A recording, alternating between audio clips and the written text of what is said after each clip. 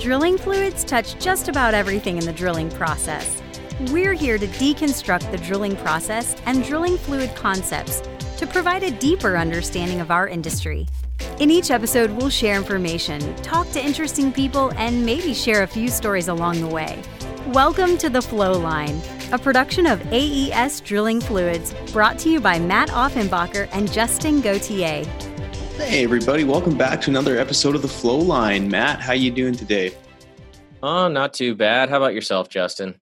Doing splendid, all things considering. You know, it's having these interesting ebbs and flows with everything going on. And, there was some time spent at the office and things seem to have gotten, relatively quote unquote new normal. And, now I find myself back at the home office. So it's like deja vu or Groundhog Day, however you want to look at it. But either way, we're hanging in there and things could be a lot worse. So just keeping my head up and doing what we do best, selling drilling fluids.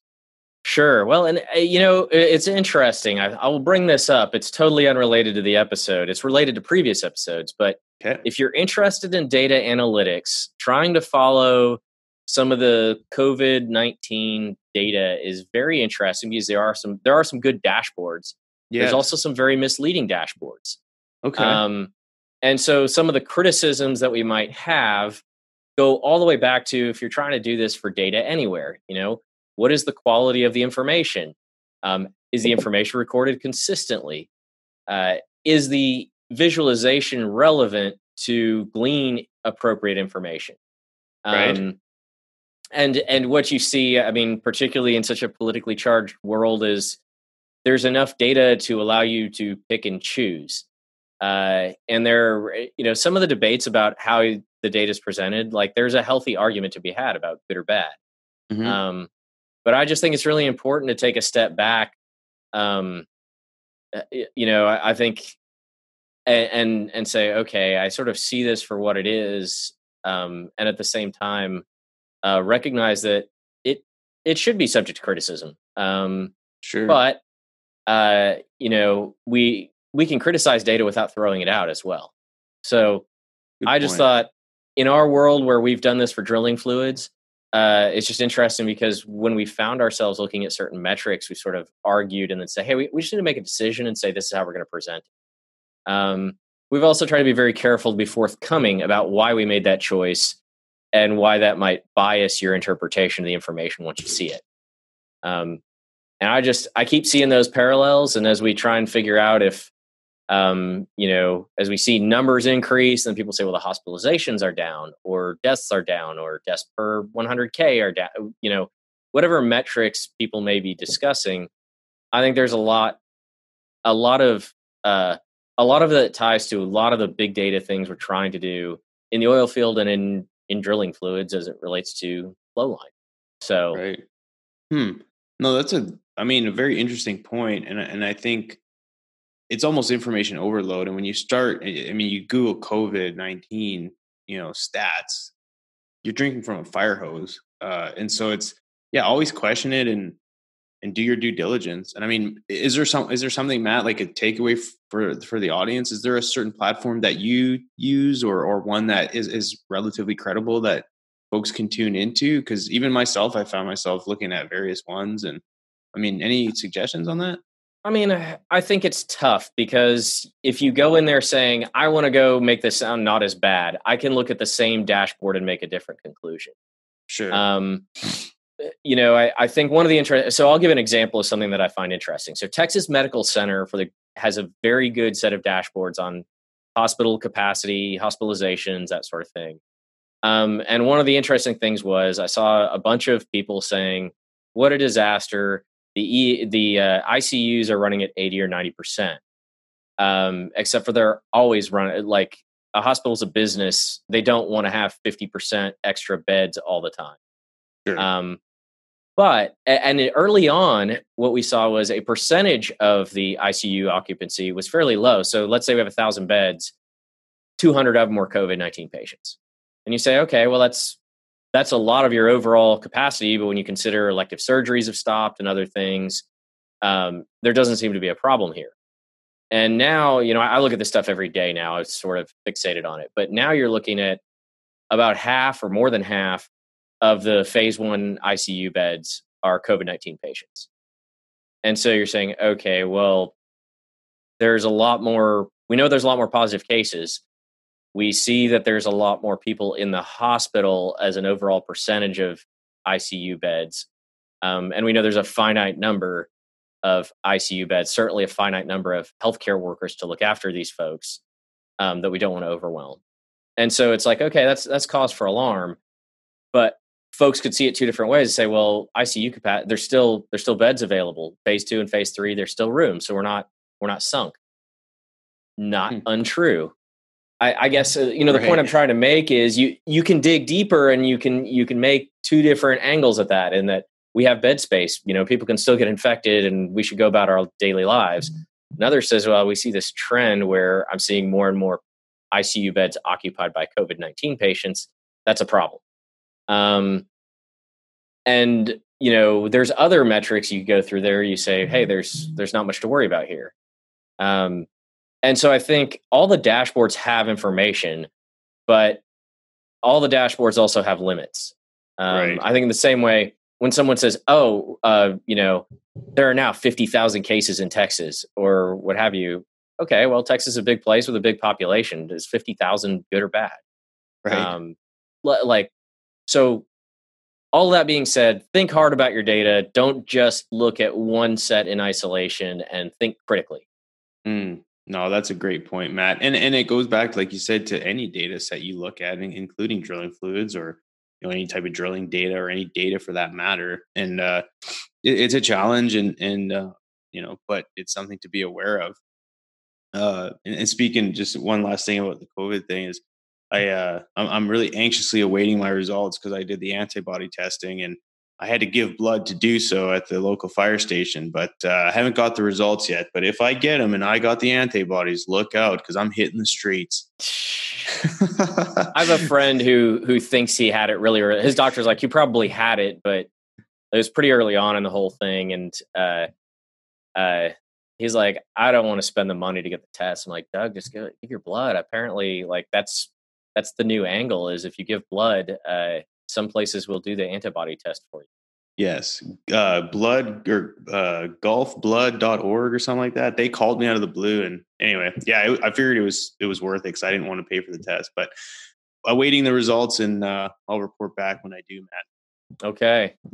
Well, let's tackle a little bit more something related to the drilling fluids world, and something I think is very relatable, especially right now. And we spoke a little bit before recording, but certainly the amount of the demand for jobs is not quite there, and the supply obviously is far greater, which turns into people either having to take different types of roles, shifting from maybe it's a certain part of the country to another.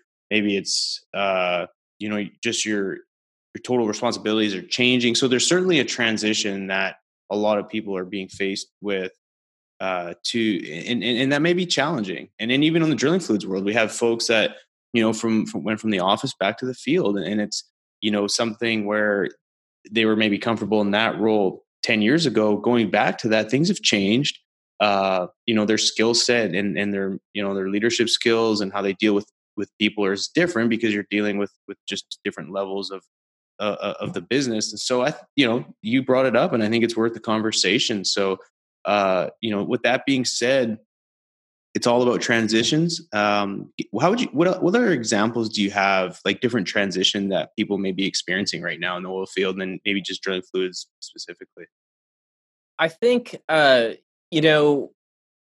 so many different examples. You've already shared a couple, right? People going back to the field, which in some ways may be easier because it's kind of back to what you know.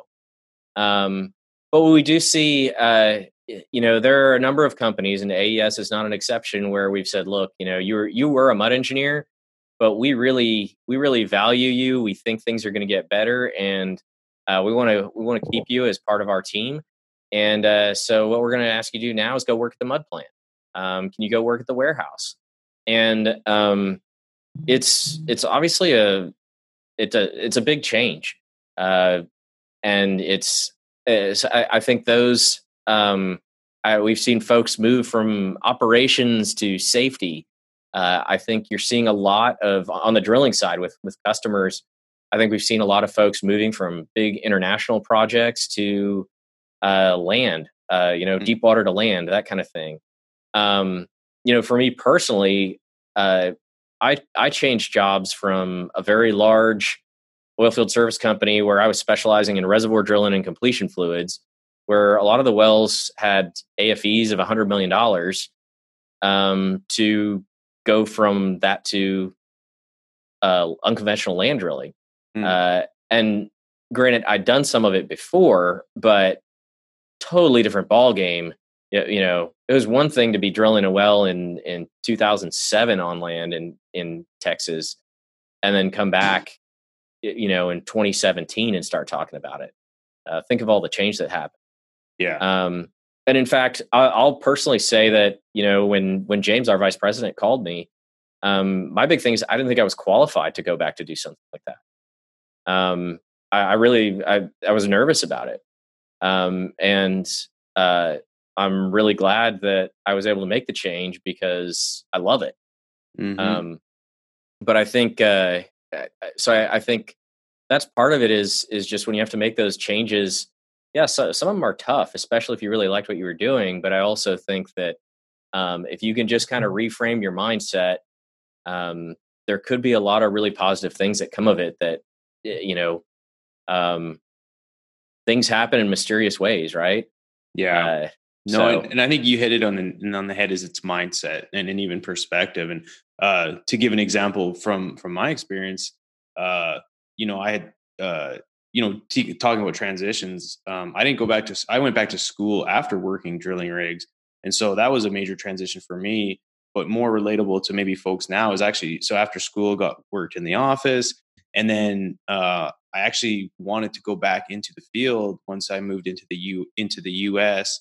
To go run mud to gain that field experience in the U.S. because I had a little bit in Canada, but after spending a couple 2-3 years in the office and sort of seeing having my sights continuing to advance in that, then going back to the field as a mud engineer, it was certainly I had a shift in mindset, and it was challenging, but the opportunity and the experience that I got was great, and so it actually helped to me build a stronger foundation. And so I would encourage anyone out there that if you're in a position that you thought was good and you were on the fast track to moving up, and then all of a sudden you got moved back to the field or in a different role that you maybe weren't really wanting, if the company's willing to move you around and keep you in certain roles, and this, Matt, you mentioned this, it's because they want you, and so you can actually take it as a compliment and use that opportunity to better yourself, and it's a humbling experience too, and we all need that every once in a while.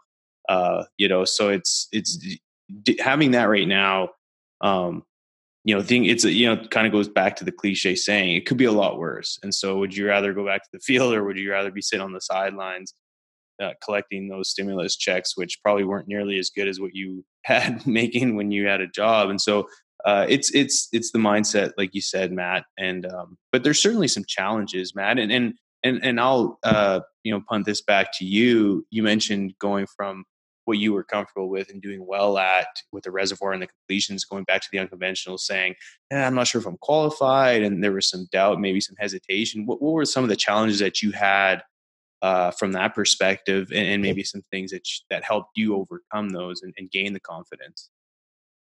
I mean, I think, part of it was even not understanding what being successful looked like. A new role where it was, I don't know what the expectations are for me, so I hope I'm doing a good job. I don't want to annoy my boss asking for feedback when I'm really just learning the ropes.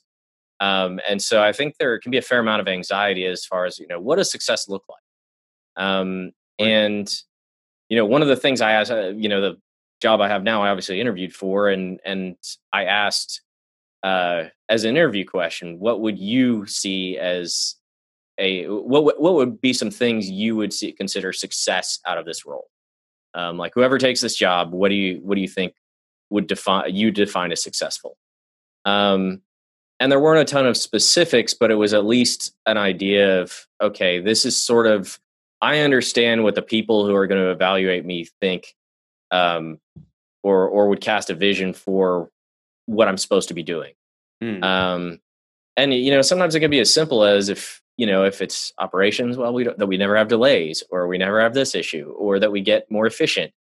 And so I think that's, expectations. And then I think another part of it is how are decisions made? I think you don't want to step on anybody's toes when you're new at a role. Even when we know so-and-so's the boss, but do they directly want to be involved in every decision, or do they want you to work more independently? Or is there really somebody else they kind of lean on to help make decisions? And so, that can be fairly scary. And I think, you always see those organizational charts and they're there for a reason, but at the same time, Justin, I think even working with some of our customers, we sometimes aren't sure because it could be more than one person that really has a final say. And can we get all the stakeholders to agree on something? Yeah, no, that's a very good point, is understanding who's the ultimate decision maker. And when you ask a question of, hey, what are your thoughts on this? Or, hey, AES is recommending that. Do you CC everybody, or do you ask one person? And so, that's just a very small example, but yeah, it's understanding, who the decision makers are and who do you go to for, implementing, different ideas or, make decisions. Yeah. All that can certainly change drastically when you're used to a certain structure, that you've had for the last however long, and then changing that, figuring all that out. And it can be tough. And I think it comes down to just asking the right questions. You're going to get great answers if you just ask the right questions and have the humility and enough to ask. You know what I mean? I think a lot of people just assume and they don't want to put themselves out there. But oftentimes, some of the most simple questions will have some great outcome to where you can really avoid some serious heartache if they say, well, if you would have asked, I would have told you, you would have been fine. Sure. And I think there can even be in that initial phase, I've stumbled across this. So, I think we all argue that our jobs touch everything, but, on the marketing side of things, certainly we feel like our brand is represented everywhere, whether that's safety, whether that's operations, wherever. And we're very conscious of that. And that means working with other folks. And sometimes there could be situations, where I'm kind of used to just doing my own thing. And I've had to stop myself, and other people have been kind enough to remind me, where I've had to say, you know what, I know this company and I know how things work. But because I'm working with somebody new now, out of respect for some other manager who really would want to at least know about it, say, look, out of respect for your position, even though, just out of respect for your position and you as a professional, I want to let you know that I'm doing this, and kind of see how they respond. No, I don't report to you. You're not my boss, but that's not what this is about. This is about respecting what you do and recognizing that something I do, there's a touch point there. Mm-hmm. And I don't want you to feel undermined. And I, more than anything, I'd love to have your support, because that's really how this works. Most definitely. But especially if you're moving around in the same organization, you sort of think who the decision makers are. It can even throw you off a little bit, and you may upset somebody unintentionally, because you think you know how decisions are made. But when you get into the little day-to-day stuff that you're being asked to do now, as a participant in a group, for example, you don't want to undermine anybody or make them feel like their position isn't appreciated. So and be willing to have the conversations. Sometimes a little bit of challenging conversations are ones that you don't want to necessarily have. Again, the return on that is far greater than what would have happened alternatively. So it's definitely something that folks really need to key in on. and being patient, right? Like it's, it's one thing to go from one role and back to another one and thinking, okay, I got to be a rock star right out of the gate, because if not, then who knows what's going to happen. But the fact of the matter is it takes time to get back into the swing of things. And so just having the patience, and ultimately, if you're working hard and you're putting in the effort, no one's going to fault you for that. It's kind of like, I bring it back to the football analogy is, my coach always said, I don't care if you make a mistake, but make it going 100 miles an hour. So if you're working hard and you're getting after it and you make a mistake or you do something wrong, people are more than likely going to say, hey, look, that's okay. Here's where you messed up, or here's where we should have maybe done things different. And away you go. So, coming out of the gate, flying on all cylinders sometimes can often lead into, you can't be patient is basically what I was trying to say. And so, but I think a lot of people, at our level certainly understand that.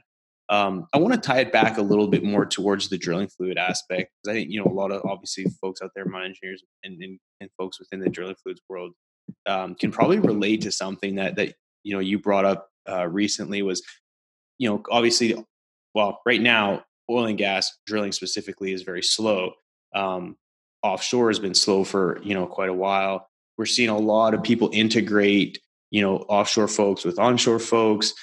So Matt, and you've probably dealt with this more than myself, but can you speak a little bit about what we're seeing, and trying to integrate these cultures, these mindsets, and maybe the technical aspect of that, and what you're experiencing and some of the things you can speak up on that? Yeah, I think there's a few things I've stumbled across them myself, and a lot of it is, the first thing I want to say is if you have a different, the whole thing we talk about diversity in whatever education background, regional experience running mud, whatever it is, you bring a lot to the table, and so you may come from a deep water rig that was running at $700,000 a day. And you can probably have some good ideas for a land operation. Both are trying to move quickly and safely. There's a lot of things, but obviously there's a dramatic difference in resources and priorities. And I think one of the people that struggle with this the most, I think are folks that come in, especially if they're, and it goes both ways. Granted, we don't have a bunch of land folks moving to deep water right now, but maybe it's happening. Maybe we've got one listener and this helps. But deep water has this abundance of resources where someone comes in and says, "Oh yeah, the solution to this, we've had this same problem, and with wellbore instability.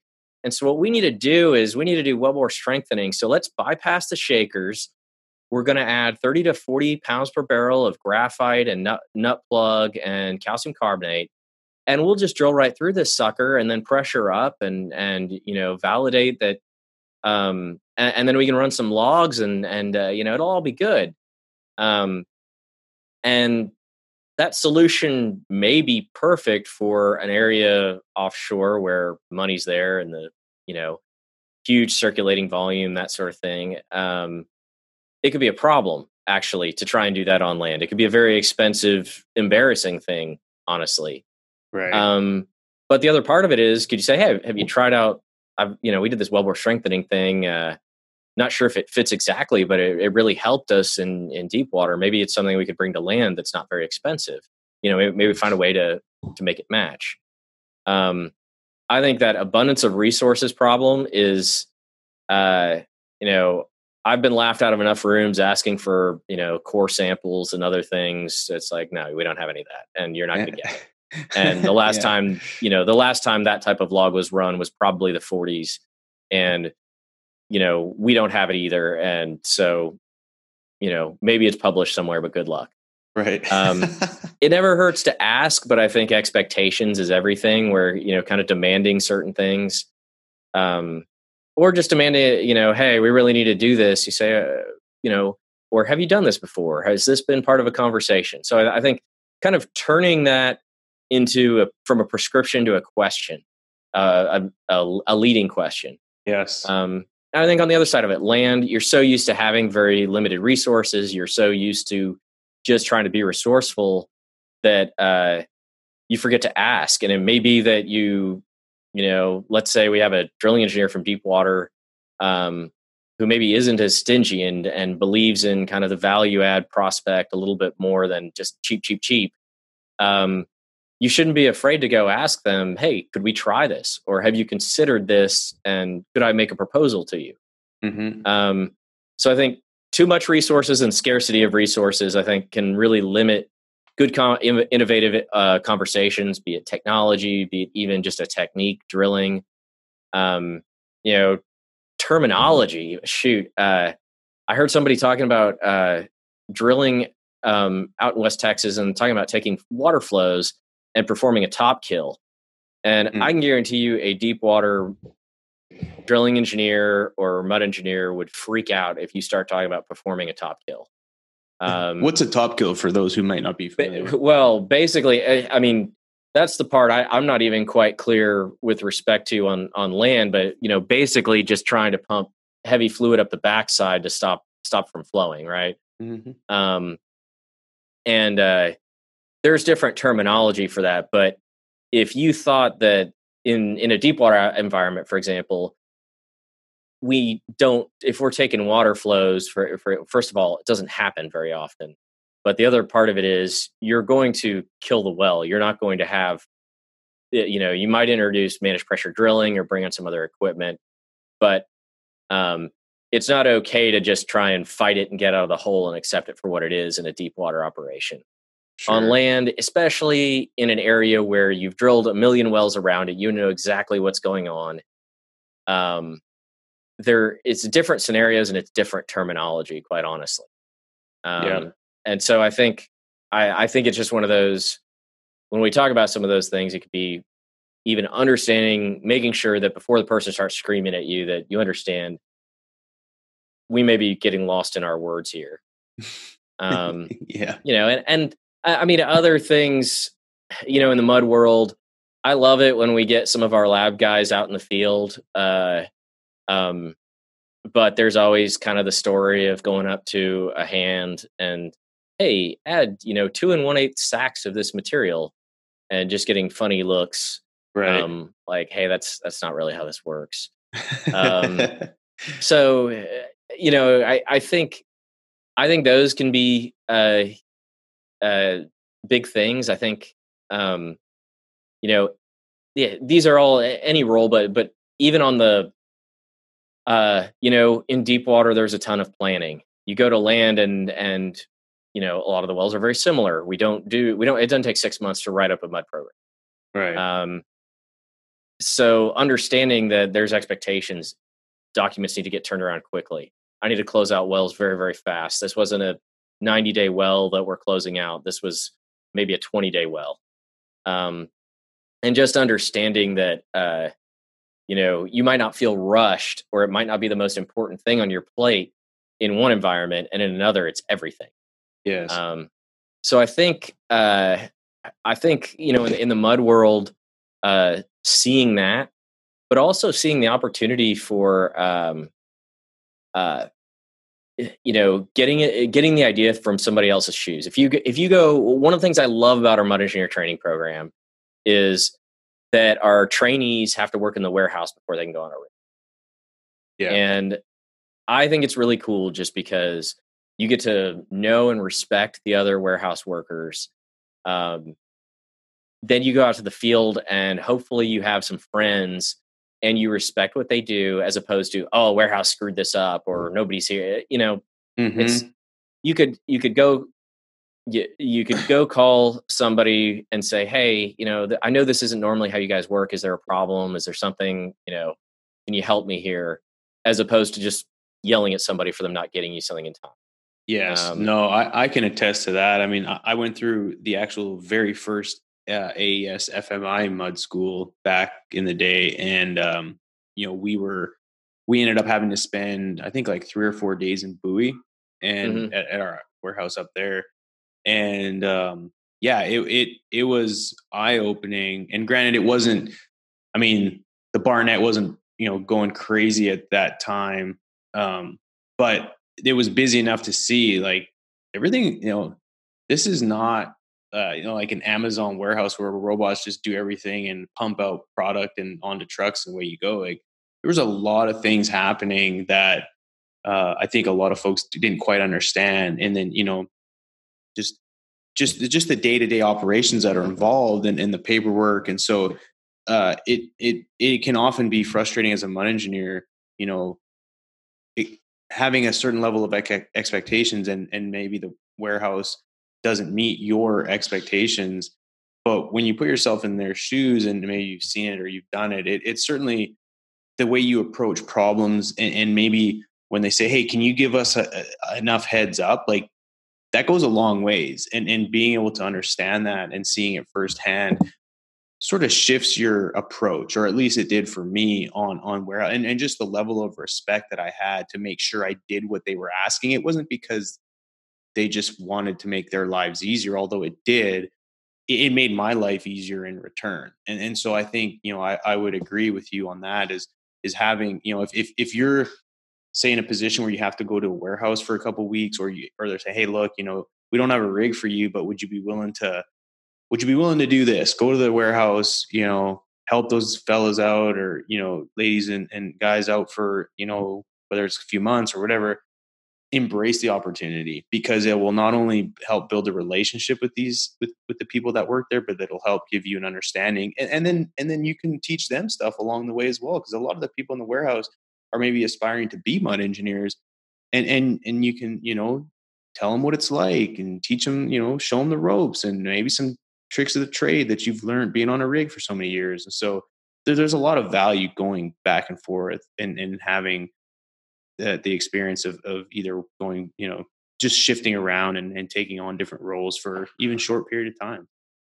Yes. I mean, I think it definitely makes you better for it. And I think even we talk about the warehouse a lot just because I feel like there is that, where's my mud? I need my mud, or I need my product. What's taking so long? And, there's part of it where it's like, oh, if you were the only order we had today, of course you would have it. But, there's that. And then, there's the idea of, wow, there's an awful lot of, there's a lot of documentation that's required.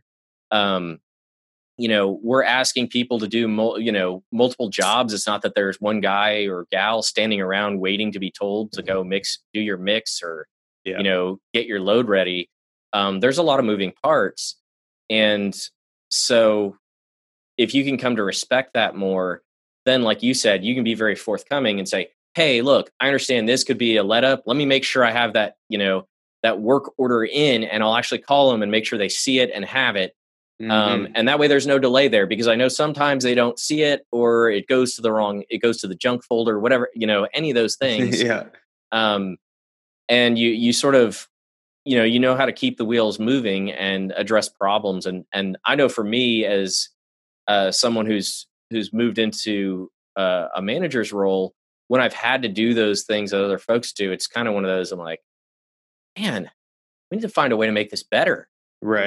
And everybody just sees it as the way it is. And so we you don't get the resources or the opportunity, but when you get that awareness, you say, okay, well, what else can make your guys better?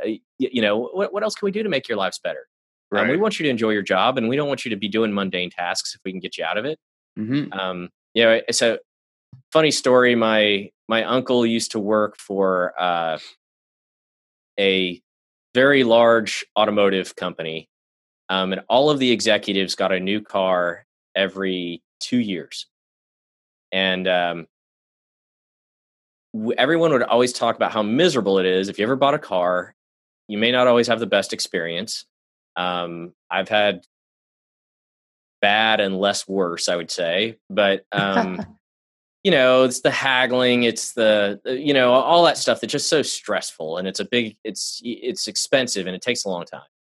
Well, none of the senior executives at this automaker had any idea what it's like to actually buy a car. No because kidding, yeah. Part of their compensation package is to receive a brand new vehicle every 2 years delivered to their driveway. And it's one of those, it's kind of like Undercover Boss or something. Like, if only I had some idea. And so I think it's even to those of us who say, oh man, I'd never end up doing that. Even visiting and asking questions can make I respect our facility so much more just because I've physically gone there and talked to folks. Yeah. And working alongside those folks for a little while, and at the very least, I think it's going to make everybody better. Both the folks you're working alongside, and you go back to a rig or whatever. Hopefully, it leads to you helping them do a better job too. Yeah, most definitely. And a lot of what we're talking about too is not only transitions within the oil and gas industry, is transitioning to other industries. And I think that, Sure. that could be a full nother topic, but regardless, I think a lot of the same ideas and sort of suggestions that we had would apply. I mean, I know one of my close customers up in Oklahoma was a drilling manager, for years, worked at a bunch of different companies, had a solid resume and a great reputation. Now he's working for Amazon as a district operations manager, managing logistics. Yeah, ex-Marine, goes into the oil field and then starts working for this big tech company. Like, I can imagine the transition that someone like that would face. And so, I think in saying that, transitions are going to continue to happen. We're not out of the weeds with the challenges that we're faced right now as an industry, and every industry for that matter. So be nimble, be flexible, and have a good perspective. It's because it's going to continue to happen. And so just embrace the change if you can. Matt, that's about all I had. Any closing last words for everybody? Two thoughts came to mind. One was some advice I got years ago. I was really at a crossroads, and my dad had a friend who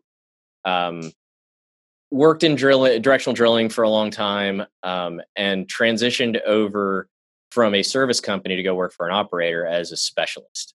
And I thought, I didn't think I had enough experience, but I at least wanted to play it out because I'd been approached in the past and turned it down and that kind of thing. So I want to say this was probably 8 years ago. So went to his office, we met, and he said, you know what, if you do end up doing any of those things where you're the new guy and you're a little bit different, he said, find a sponsor. And I said, okay, what does that mean? So,